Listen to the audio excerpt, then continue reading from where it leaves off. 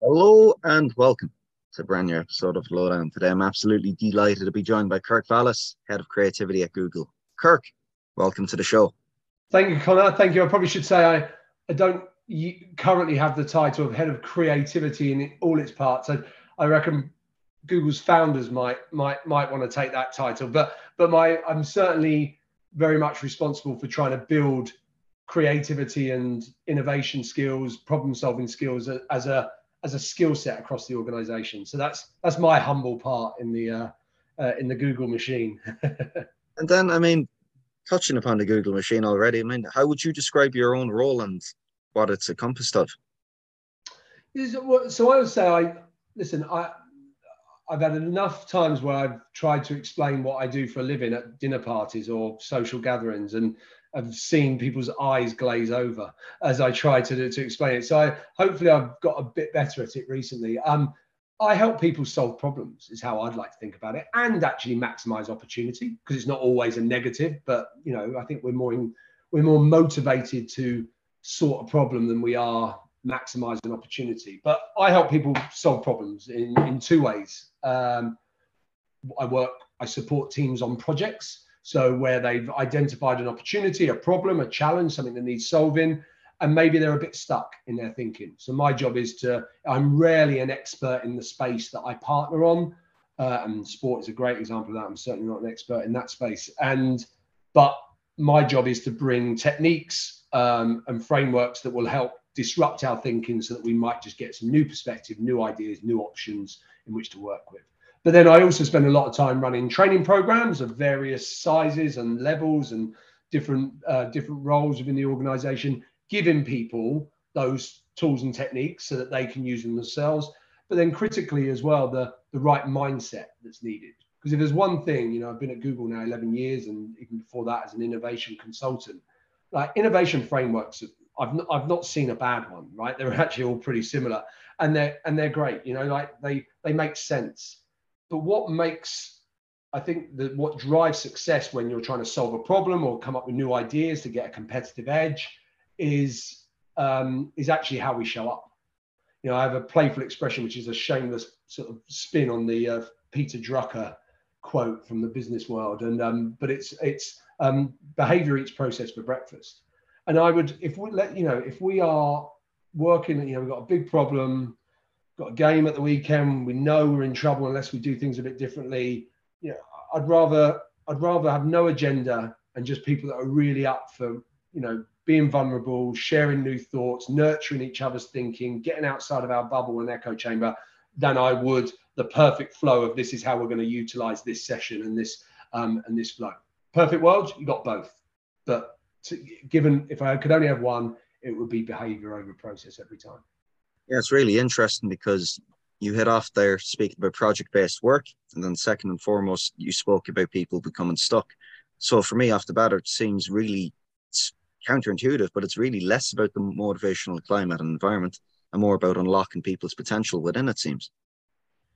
Oh yeah, listen, I don't know if I'm sort of taking this to a slightly different place, but there's a brilliant quote. The founder of Wired, who most people might be familiar with, Wired magazine, futurologists, look forward thinking technology, but they also do lots of other things and a big research area as well. And the founder of Wired said, the world isn't lacking in expertise and knowledge. It's lacking the imagination of what to do with it. And very rarely are people short of technical expertise in their field to solve the problem. It's because their brain just isn't allowing itself to look at it in a different way. I always say to, especially you imagine a place like Google where we pride ourselves in technical ability, and actually elite sport is the same. Lots of people have worked hard to get to where they've got to. But I very deliberately provoke by just telling them that expertise is overrated. And that can be quite damaging, especially if you've done a big, lots of academic and qualifications, or you've just spent a lot of time in that career. And of course, I don't mean that it shouldn't be valued. It should be valued to a hell of a large degree, but we give it too much credit. It's like, lots of people all sitting around a table knowing lots of things doesn't mean that we're going to come up with new ideas or new ways. At Google, we sometimes refer to our colleagues as smart creatives. Like, that's the ideal type of person we want. And what we mean by that is we want people who are smart. We want people that know lots of things about lots of things, especially in their expertise.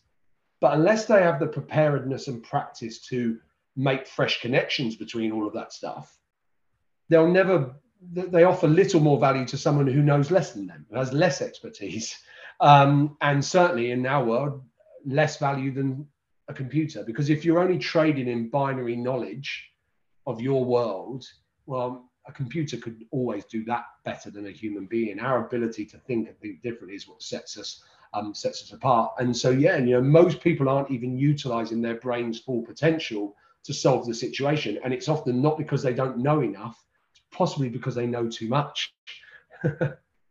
Yeah, it's very interesting. I mean, casting your mind back now to your earlier days, Kirk, when did you first realize that this creative challenge was going to become a problem that needs solving? So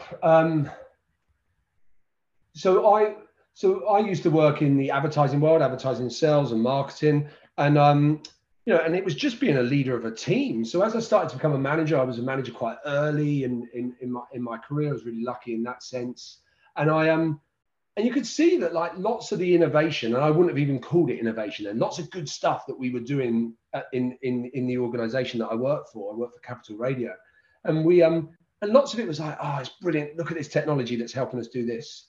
And I was just thinking, there's some people here who are pretty much involved as well, right? So at that point, I was like, hang on a minute, there's a danger that us as people, and I was probably driven by quite a lot of selfishness and a desire to be recognized and promoted again or whatever it be. But I was like, hang on a minute, we've got a role to play in some of this, and when can we get some credit? And the more and more I sort of stopped and tried to think about it and would challenge my frustration, I kind of realized that it's like,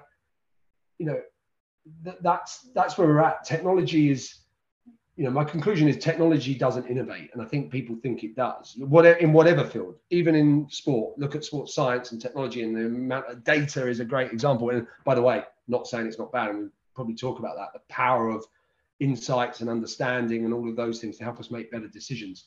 But my reaction was, hang on a minute, it's people who innovate. So technology, data, they're the best tools we've ever had to innovate with, but it's still a human contact sport. And so that's where it started. And then from then on, I was always looking to bring fresh perspectives, to encourage my team to try new things, to come up with new ideas. We went on a few training programs with a company that actually were called What If, who are now owned by Accenture, and who trained teams and companies in innovation process and skill set. And I love that. And then actually, they asked me to join that organization. So I took a massive leap. And at the time I was working for Sky in their advertising world. And I decided to change all of that. And so I went and became an innovation consultant, helping companies to solve problems better, new ways to innovate, but also build innovation culture within their organizations. And Google was one of my clients. And it was I thought this was brilliant self-awareness of Google, or the part of Google that I was working with at the time. They said to me, we are brilliant at being the smartest people. And it wasn't an arrogant statement. It was like, actually, in the work that we do, there are very few people that know more than us, but we're not always as good at unlocking the smartest thinking. And I thought that was lovely, and I just, so sort of, it's been that sort of journey. But even just back seeing that, human beings have an ability to have some great output and have some big impact, and maybe not always getting the credit for it. Yeah, and I think it's pretty cool. Like you said, you joined as a specialist, right? And it's something which is living and breathing. You're getting feedback live in the moment. I'm just curious. I mean, you joined Google as a specialist 8 to 9 years ago. How has the way you viewed the creative process evolved since? Yeah, so yeah, 11 years ago actually, and sort of 12 years of working with them, because I was working with them for about a year and a bit before. But we what was really clear, so I was asked to join to help build, for want of a better way of framing it, I was asked to join to help build some innovation process within the commercial organization. And I spoke to my boss about resigning after about a month because I was like, you don't need innovation process. You don't need it. I think Google had written, people at Google had written 4 books on it by then. And, and it was, everyone has, there are some brilliant long-standing innovation processes in place, from manufacturing, Lean Six Sigma, through to, modern day technology-driven design thinking and all of those kind of stuff. And what I was seeing was, that's not your problem. Your problem isn't a shortage of a really sound way of doing things when you want better output, new ideas, improvements in whatever it is you're doing. The problem here is that people aren't showing up to it in the right way. So you've got people. So I'd go to a classic, let's call it a brainstorm, and that was half the problem as well. Lots of language that exists that signposts possibly the wrong type of behavior you want. Brainstorms, generally, most people want new ideas. Say a brainstorm, and it's possibly most people's most feared meeting of the week, the month, because at best it's just going to be someone probably just railroading the conversation, and it's a guised pitch, not actually an expansive conversation where we all get to take part. And so it's things like that. You'd see people having brainstorms and they feel anything like a space that was ever going to create new stuff. And so I very quickly I was able to pivot. I said that we don't need to build new process. We just need to give some consistent behavior, techniques, mindset, and common language that everyone can share, so that we can just be better at creating the right conditions to have new ideas. Whether that's, how do we come up with the next disruptive innovation in the world of human transportation, or how do I make my team meeting a bit more enjoyable? Because at the moment, everyone's sitting there with a frown on their face, feeling anything but engaged. But so whatever the problem that someone was dealing with, they could use these principles to try and make it better. Yeah, and it's interesting to cast your mind back to what you said about creativity, about making connections. Seems to me what we've elaborated upon thus far in the 10 or 15 minutes so far, Kirk, it seems to me it's nearly less of a creative problem, more of an inability to work together as a team. Oh yeah, totally. So actually, and that's, my job today is, joking aside about job description, my formal job title at Google isn't creativity anymore. It's more general learning and development and talent development. And I think that's what we've seen, and that's not down to me. I think what we have seen is we've seen a progression where language like creativity is not now the home of one person in the organization that has their own office and a long beard that they stroke and the white coat. It's not the single expert. It's not the specialist anymore. It has to be under everything. So, I work with sales teams at Google and beyond. The principles are exactly the same. How do you create a much better collaborative engagement with your customers so that you solve problems together, and it doesn't feel like you pitching to them? It feels like you being a trusted advisor that helps to get to good outputs.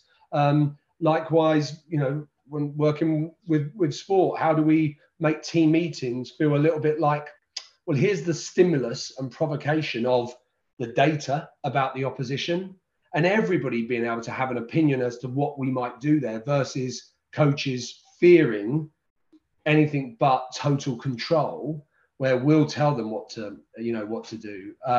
So all of those moments, it's, very rarely now. Often I ran a training program I designed a training program for a part of Google, an engineering part of Google, and it was called Creativity. And people's eyes were rolling like at the thought of it. People said to me, Kirk, we're trying to rid the world of diabetes and things, and you've got us doing this. So interestingly, second pilot session, different group, same program. I just called it creative problem solving. They were like, actually, yeah, that's what we do. I think we do a bit of that. And then just to prove the point, the third pilot, we just called it problem solving skills. And they were like, they couldn't wait for more. And the content was always the same. So actually, there's a couple of things there. Firstly, still, I'm never wedded to the language of creativity, innovation, and so on, which is why I much more use the language. Most people, if you offer people to help people to solve problems, they've always got some problems that need solving. If you tell them you can help them to get more creative, they probably see that as a nice to have that's never high up the to-do list. So so that's how I think about things, is that I don't care whether anyone calls anything creative or innovation or anything anymore. It's just, how do I have more impact? And in sport, often, especially at the elite end of the playing side, how do we outthink the opposition? Sometimes use that language. Like, that's because actually we can, many of the other contributing factors to success, physical attributes, sports science, nutrition, lots of those things becoming less and less competitive advantage. I'd argue that your ability to think about it a bit differently and come up with some new ways is a much less tapped out competitive advantage opportunity. It's nicely to what I was going to speak about, which is, don't know if you've read the book Transcend from Scott Barry Kaufman. No, I've heard of that actually. Yes, no, but I haven't. Terrific read. Put it on your list. But the author, anyhow, he speaks about creativity, and he says that it's a generation of products and ideas that are both novel and meaningful. I mean, in your line of work, Kirk, I mean, obviously you just spoke about the eyes rolling there. How do you begin to disseminate between what's creative thought and behavior compared to merely eccentric thought and behavior? I don't think if I was observing or feeling like I was observing eccentric behavior, and that wouldn't fear me at all. I think that's probably the wrong categorization for good or bad. I think where that author has got, I think what I'm loving about that, and I think the similar principle that I make, is if we're just having ideas for ideas' sake. So most ideas should be novel, eccentric, wacky, whatever language you want to use. I think it was, Einstein said, like, if an idea at first doesn't seem absurd, it's never got a chance. And so, and actually on a more practical level, just as human beings, it's so much easier to take a massive, audacious, crazy start of thought and work it into something that's applicable than it is to take something that's, not even particularly different or new and try and, exaggerate it to something that's going to have high impact. So I think actually those kind of behaviors of being more eccentric and maybe being a bit left field, totally crazy, seemingly ridiculous at the start is not a bad place to be. I think the problem is when people aren't really sure about the problem they're trying to solve. And that's the big, so it's really interesting. People talk, I work in a part of Google where we're all about solutions.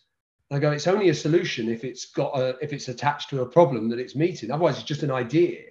And so that's the big thing. And so when, the description you gave, that author of, it has to be novel, and did you say novel and practical? Novel and meaningful. Novel and meaningful. And maybe I'm misinterpreting, meaningful might mean that it's going to change the world or something. But for me, unless the ideas that we're having actually are appropriate to the problem or the opportunity we're trying to improve, overcome or something, then it's just this wacky, crazy idea. It's like when people go, right, blue sky thinking, let's have some ideas. I mean, there is never a situation where any idea is okay. There's always constraints. We've always got a problem. There's always something around it. So I think ideas often get too much credit in the innovation process, because we should give more credit to time spent really understanding the problem or the opportunity and what we've got to work on. And if we can disrupt our thinking at that stage, ideas can be really simple. It's like another quote. Is it like, is it another Einstein one? Definition of madness is doing the same thing over and over again and expecting different results. And but I would say it's the same. If you just keep going back to the well and going, it's the same problem. It's the same problem. I just need a new idea. I go, maybe change your articulation of the problem, because you might be looking at it in a different way. I share an example when I do talks from healthcare. There's a great example, and it's of if anyone's ever, I'm sure lots of people listening have had MRI scans, you have to be perfectly still. So, you ask an engineer to make kids stay still during an MRI scan, they would be forgiven for creating what often exists in most hospitals, braces. I mean, they literally, the answer is, well, we'll keep them still, and can have horrendous results, right? So, but change the problem. How do we help kids to remain calm and relaxed during an MRI scan? By the way, ... so that they stay still. But all of a sudden, your brain goes to a different place easily. And then you get what they've got at Stanford University Hospital, which is the yellow submarine. The whole thing is a game. The children stay still, and LED screens on the inside of the scanner allow fish to come over you and fall into your imaginary net. If you move, they swim away. The idea is to catch as many fish as you can to score points to win a prize. Every kid wins a prize. Phenomenal. So all of that, actually, the idea isn't difficult at all. But no one's brain was going to those kind of things because the articulation of the problem it made perfect sense every time you said this is the problem. Well, it's got to be about, they probably, I dread to think they're probably going, well, we need to make those straps a bit tighter then, don't we? Or we need to do this, or we need, whereas actually that's not the issue. And change the problem, you'll naturally get new perspectives around that. And I think that's a big thing. I think this is something that you've implemented rightly at Google, because my mind casts to two things there. First, thinking from a state of expansion over a state of scarcity. Second, it's only a solution if attached to a problem. I've heard you in a previous podcast before speak about, most people have a to-do list. Yeah. You encourage people to have to think about list. It sounds quite niche, sounds quite useful. Well, so actually, let's take it to what we're really talking about here. The point is, how much credit or value do we place on gestation time as part of our problem solving process? And the answer is we don't spend enough. We're conditioned to do things. I'm busy if I feel busy, I'm doing this. If I'm just having a wander and letting things gestate for a while, doesn't feel like I'm adding value. And part of that is our society and culture or the industries we work in. There are some industries, your typical creative industries, music, film, etc., where that's what happens. We don't have some of those extreme space for it to come, the creative muse where it might come to me where it does. I've got a deadline, you've got a match day or whatever it be. It's we can't be as just almost wistful of just letting it happen when it happens, but we do need to let things gestate for a while. Ask people when they do their best thinking. It's walking, exercising, falling asleep, spending time with the kids, doing the gardening. It's never at my desk with the face of doom because of the seriousness of the problem. And that's and that is the core of the science. We often do our best thinking at best when we're focused on the task, but really relaxed and not distracted by other things. But equally, by some time, just letting it sit in the back of our head and letting the subconscious do its brilliant thing by just giving it that space. So I think that's the point here. Is it's not necessarily you must. I think the top tip to take away isn't necessarily to have a to-do list, although that's fine. Top tip for you only needs one thing on it, because that's always I try and give myself one thing to think about each day, and I normally think about it in the morning, in the bathroom when I've just woken up, and I go, that's my thing for today, and then I'll forget about it. And it's normally something that I've actually actively got to action in a couple of days, so I'm just helping my brain. But I once observed a football team and how they ran their week, and this was a little while ago, and I've kind of embellished it and paraphrased it a bit for story effect, so it's a bit unfair, but I'm sure there's principles that you and others can understand from this. So it would be Monday and Tuesday we'll analyze the weekend that's just gone. How did that go? Blah blah blah. We'll do that. We'll watch the video. We'll have Wednesdays off, and then Thursdays we'll look at the data for the week ahead. What we're going to do for the weekend ahead. What we're going to do against that opposition. And for me, I'm just like, what a massive waste of Wednesday. Now, I know it's a day off, but if on Tuesday afternoon, if the last thing we did was just to seed the data and analysis of our opposition for the weekend, and then let people go off. No action, maybe a couple of provocative questions, because that's always good to lock things in the back of your head. But then people go off, play golf, computer games, spend time with their kids, doing the housework, whatever it is that they're doing on their day off. I guarantee on Thursday they'll come back and will have a more informed view on that challenge. And and I think this is sometimes, again, I'm being a bit critical and it's a bit unfair, but I think from my observation, a lot of the time in football, the fear then of coaches and leaders is, I don't want them to have an opinion. It's our job to tell them what we're going to do about this. And I was like, well, from my experience, most of the time, if you ask a group of people, players, sport athletes or corporate athletes, 90% of what they'll probably see in the data is probably what you've already seen, analysed and having a plan for anyway. So at the worst, you're just letting them own the ideas. That's so much better. We know that being told what to do, or if I come up with it myself, that's more empowering, right? So at worst, people are coming up with the plan themselves before you have to give it to them. And I guarantee the 10% of things that might be a bit different, some of that will be gold dust, because your expertise as the coach, as the leader, as the manager of that team or whatever it be in that organization, is probably stopping you from seeing some of those things. So that's just a perfect example. It's not necessarily about to think about this. It's about being very deliberate about allowing some thinking space. So a good example, use the nighttime is a brilliant example of this, like, because, and obviously in sport, it's not quite the same days, but if I take my world, if I'm running a workshop, we're on a project to solve a problem or something, and even if someone said to me, we've only got a day for this, I'd say, great, but let's start at lunchtime on day one and finish at lunchtime on day two.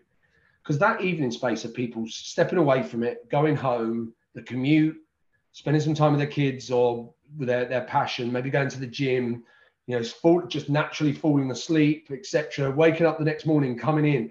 That is such powerful stuff that I can never recreate that in the intensity of let's just keep going, let's keep going. And if we were just solving this between 9 till 5, if that makes sense. So, I just think it's such an undervalued part of the creative thinking or problem solving or high performance process. It's interesting because it seems to be like you're quite rigid in strategy, but fluid in execution, right? As to how you achieve the intended outcome. It seems to be awful detrimental to the overall process if you just try to discipline or will yourself into a creative way of thinking. Oh, 100, and a surefire way to stop people being creative is to apply huge amount of pressure for them to be creative right now. And listen, I think I've read about some of this happening in football, in other sports, but we can measure brain frequency very easily now. We can plug people into nodes that, and this is something that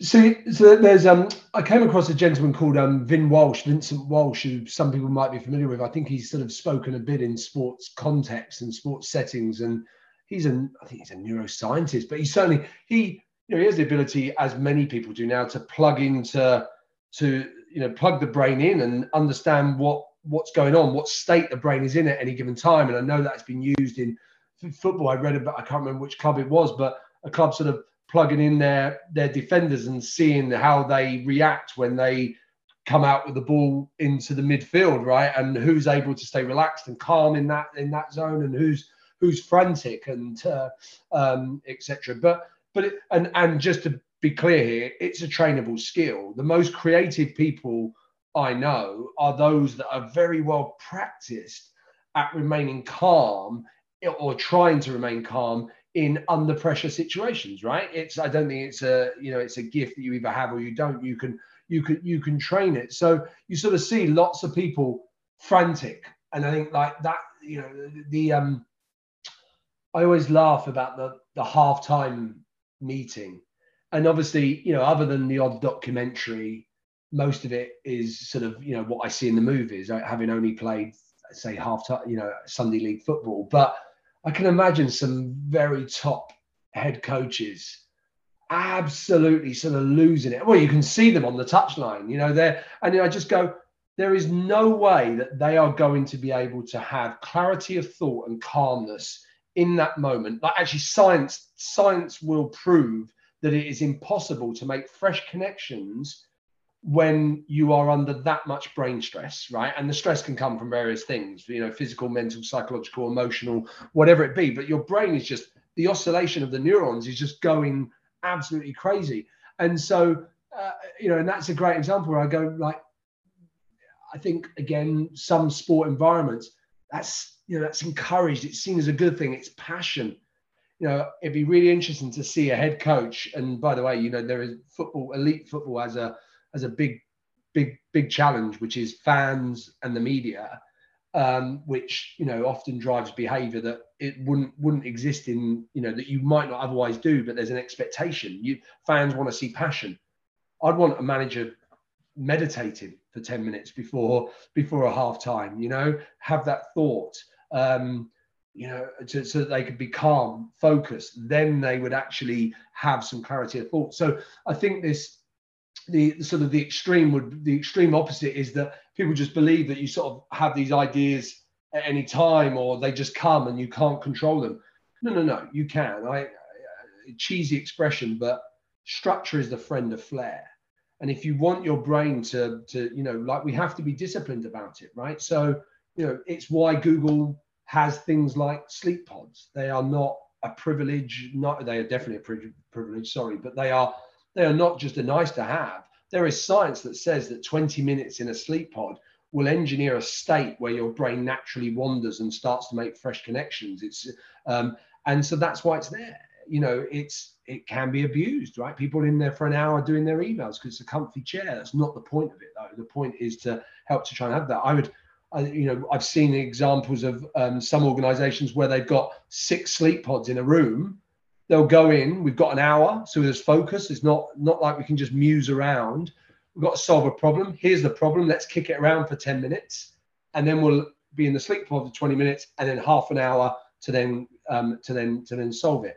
There's a much more low res version, which is, here's the problem, all go away, have a cuppa, go for a walk, come back, bring your thoughts and reflections, right? So, the principles are always the same. I'd love it. You do hear stories of, some teams in sporting environments, first thing they do at halftime is breathing exercises or something, just to create that calmness, which will allow clarity of thought. So, I think that's the science. It was just when you mentioned about that sort of the language you use about sort of, frantic, if you like, and calmness. Actually, like, frantic doesn't mean that you're causing action, that you're actually producing output.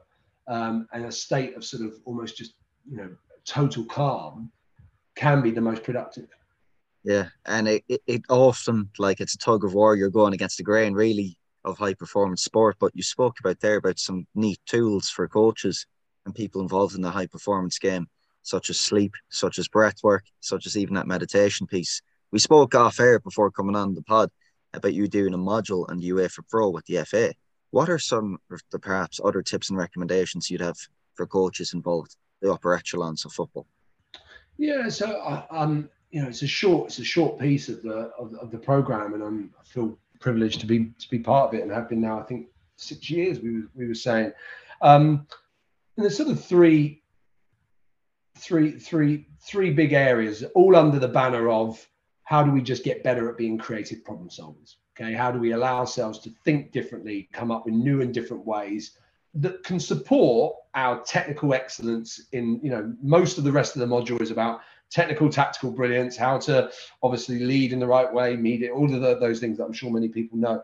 So this piece is just about that. How do we think a bit differently when we recognize that we might benefit from an option or two more? And number one top tip is just be more deliberate about pressing pause more often and asking yourself, what's one other way I could do this? Right.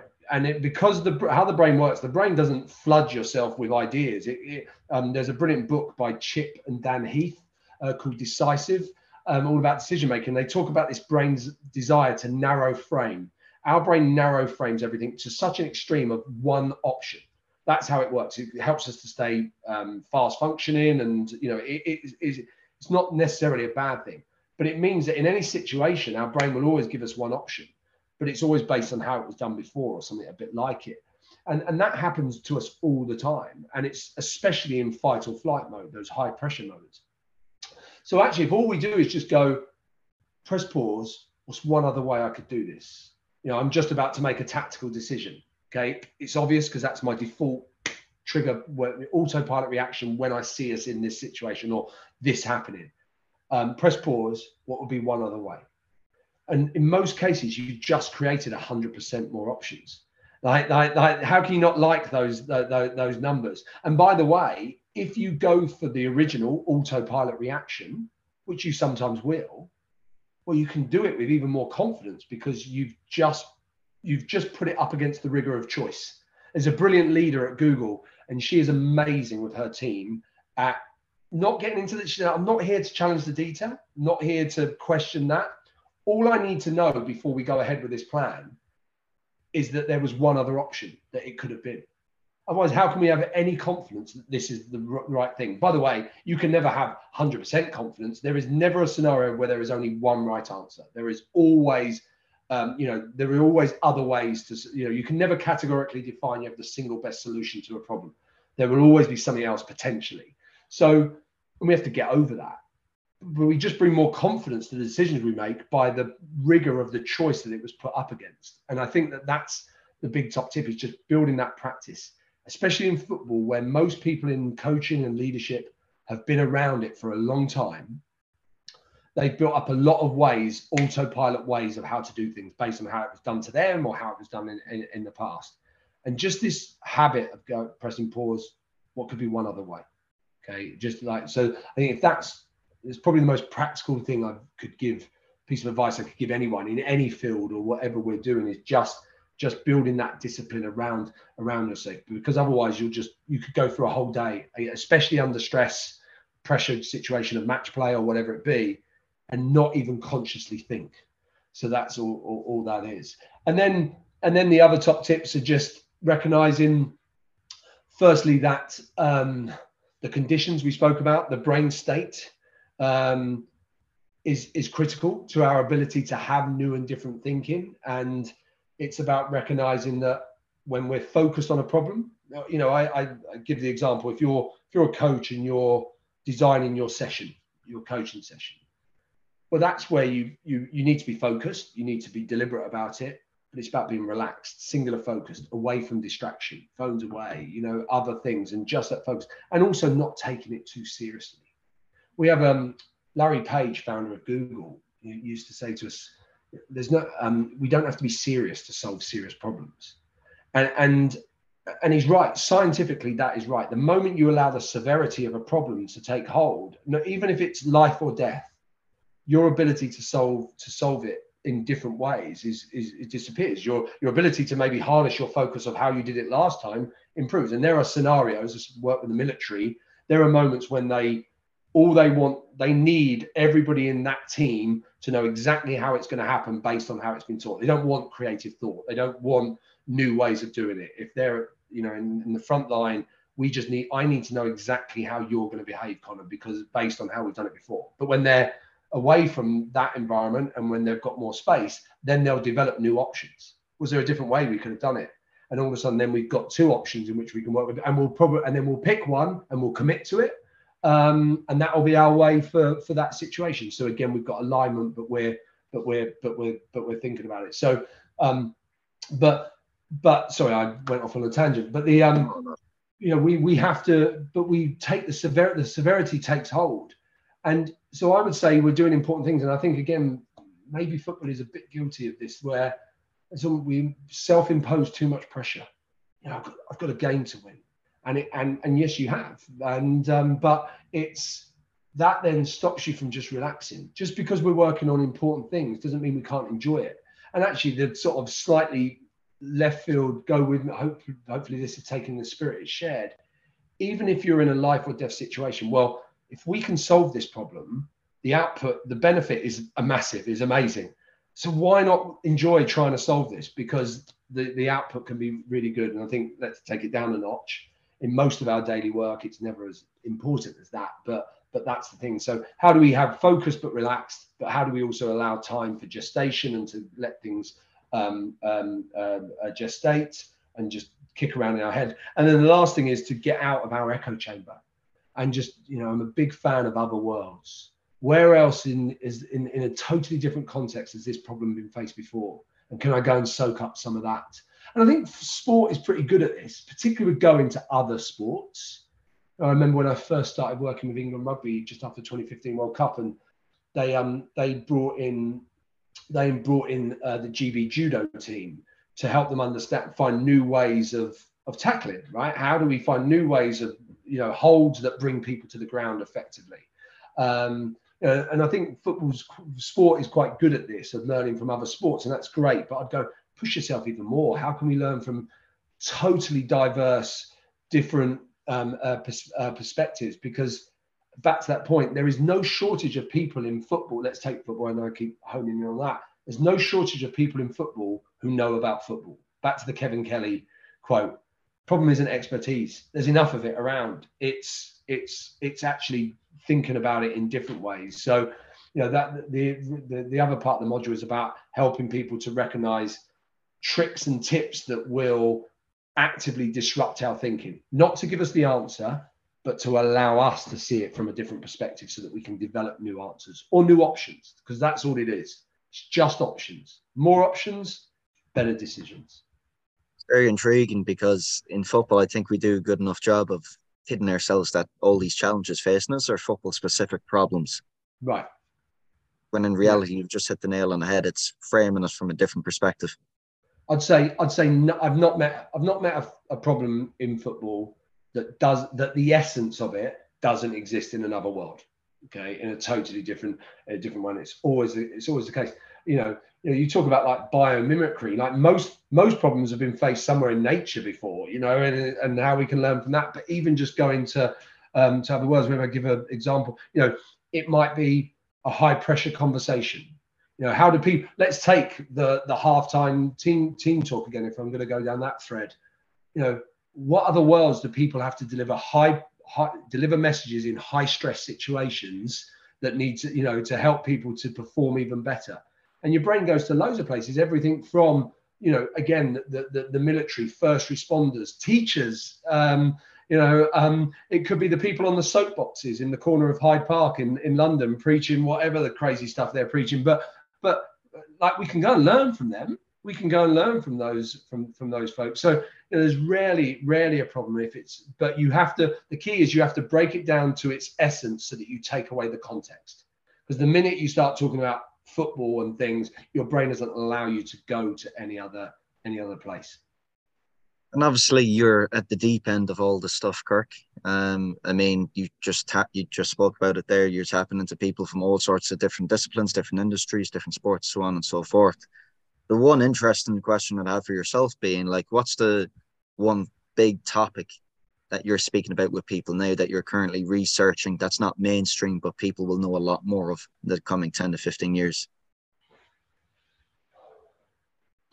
Oh, well, I mean, the big thing that's occupying not my direct day job, but at Google is obviously artificial intelligence, which is there at the moment. So that's going to be, and there's a competitive edge.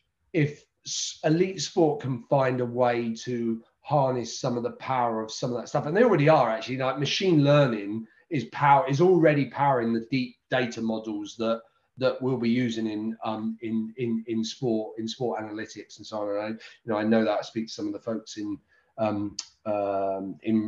rugby analysis, and so I know that. So we've already got that. So definitely, like, there's an opportunity. How do you go and understand that and harness it? But interestingly, it's funny because I'm not an expert in that space at all, and everybody's super excited about it. But everybody is, I feel like it's a great example again. Everybody's rushing to understand how it works under the hood. And I just go, there's going to be enough people that will know that. Why don't we focus on what we might want to use it for? My boss at Google, he sort of talks about, we need to sell the journey, the destination, not the car that's going to get you there. Because that's the opportunity for, like, particularly for leaders, particularly if you want first mover advantage. Imagine going to whoever the decision maker is in a high performance environment, especially in sport, and giving them the deep analysis of how AI works, generative AI. They might be interested, but there is no way they are going to go, we should try something here. I mean, they'll probably leave feeling bamboozled, as most of us would. Whereas go and sell them the opportunity, paint a picture about the competitive edge we might be able to get from this. All of a sudden, you've got people in there, and I think that's a big thing. I'm spending a lot of time trying to help people to think about getting emotional engagement as well as rational buy-in. So this isn't 15 years, this is now, but it just takes me to that. I think Google's always been good at it, and other worlds are becoming very good at it. Sport's a great example, where using data to get rational buy-in, to provide evidence that suggests that this is what will happen and this is the way forward, we're really good at. But human beings are riddled with emotion, right? It's how we make decisions. So to suggest that human beings don't make decisions emotionally is a falsehood. And we're rarely as good at getting emotional buy-in. And actually, I'm being unfair. Sport actually quite good at this. A inspirational speech or talk or something at the start of something around a plan and so on. There's those moments. But I always think if you're trying to get across an idea, a new proposal, a possible way of doing things a bit differently, the checklist is always, what am I doing to get rational buy-in? Because, by the way, big inspirational story that makes you kind of go, oh my gosh, I'm with you, Kirk. And then I can't provide it with evidence to back it up, that you all of a sudden you'll leave inspired, but when it comes to putting pen to paper or saying yes to the idea or whatever it be, your rational side will kick in and go, I need some evidence here. So, we need evidence, but people rarely feel compelled to take action unless they're emotionally excited, and emotionally can be good or bad, whatever you want to achieve there. So yeah, AI for the future, but whatever it is that we're going to be talking about in the next 10 years, and it will be around that, I'm sure, in sport, will be, my big push will be focus on the opportunity, not on the detail. Unless, of course, you just want to become an AI specialist and deep sort of computer science engineer or data scientist. But unless you don't, and you're just trying to find new ways to have impact in your field, well, focus on what do we want to achieve it, and then bring it back full circle. Probably starts with, what's the problem or opportunity I want to solve, or I want to get better, or I want to improve. Start with that, because otherwise, again, you can go down a rabbit hole of, here's some really cool, great things we can do with AI or X, Y, and Z, and they might not actually be helping you to move further in your journey or your goal or your ambitions. Kirk, it's such a fascinating topic of discussion. I think you do very, very important work. Been very much looking forward to this conversation for a long time. I enjoy it. It did not disappoint. So, Kirk, VALLIS, I have to thank you so much for coming on today's show. Thanks for having me, Connor. Thank you.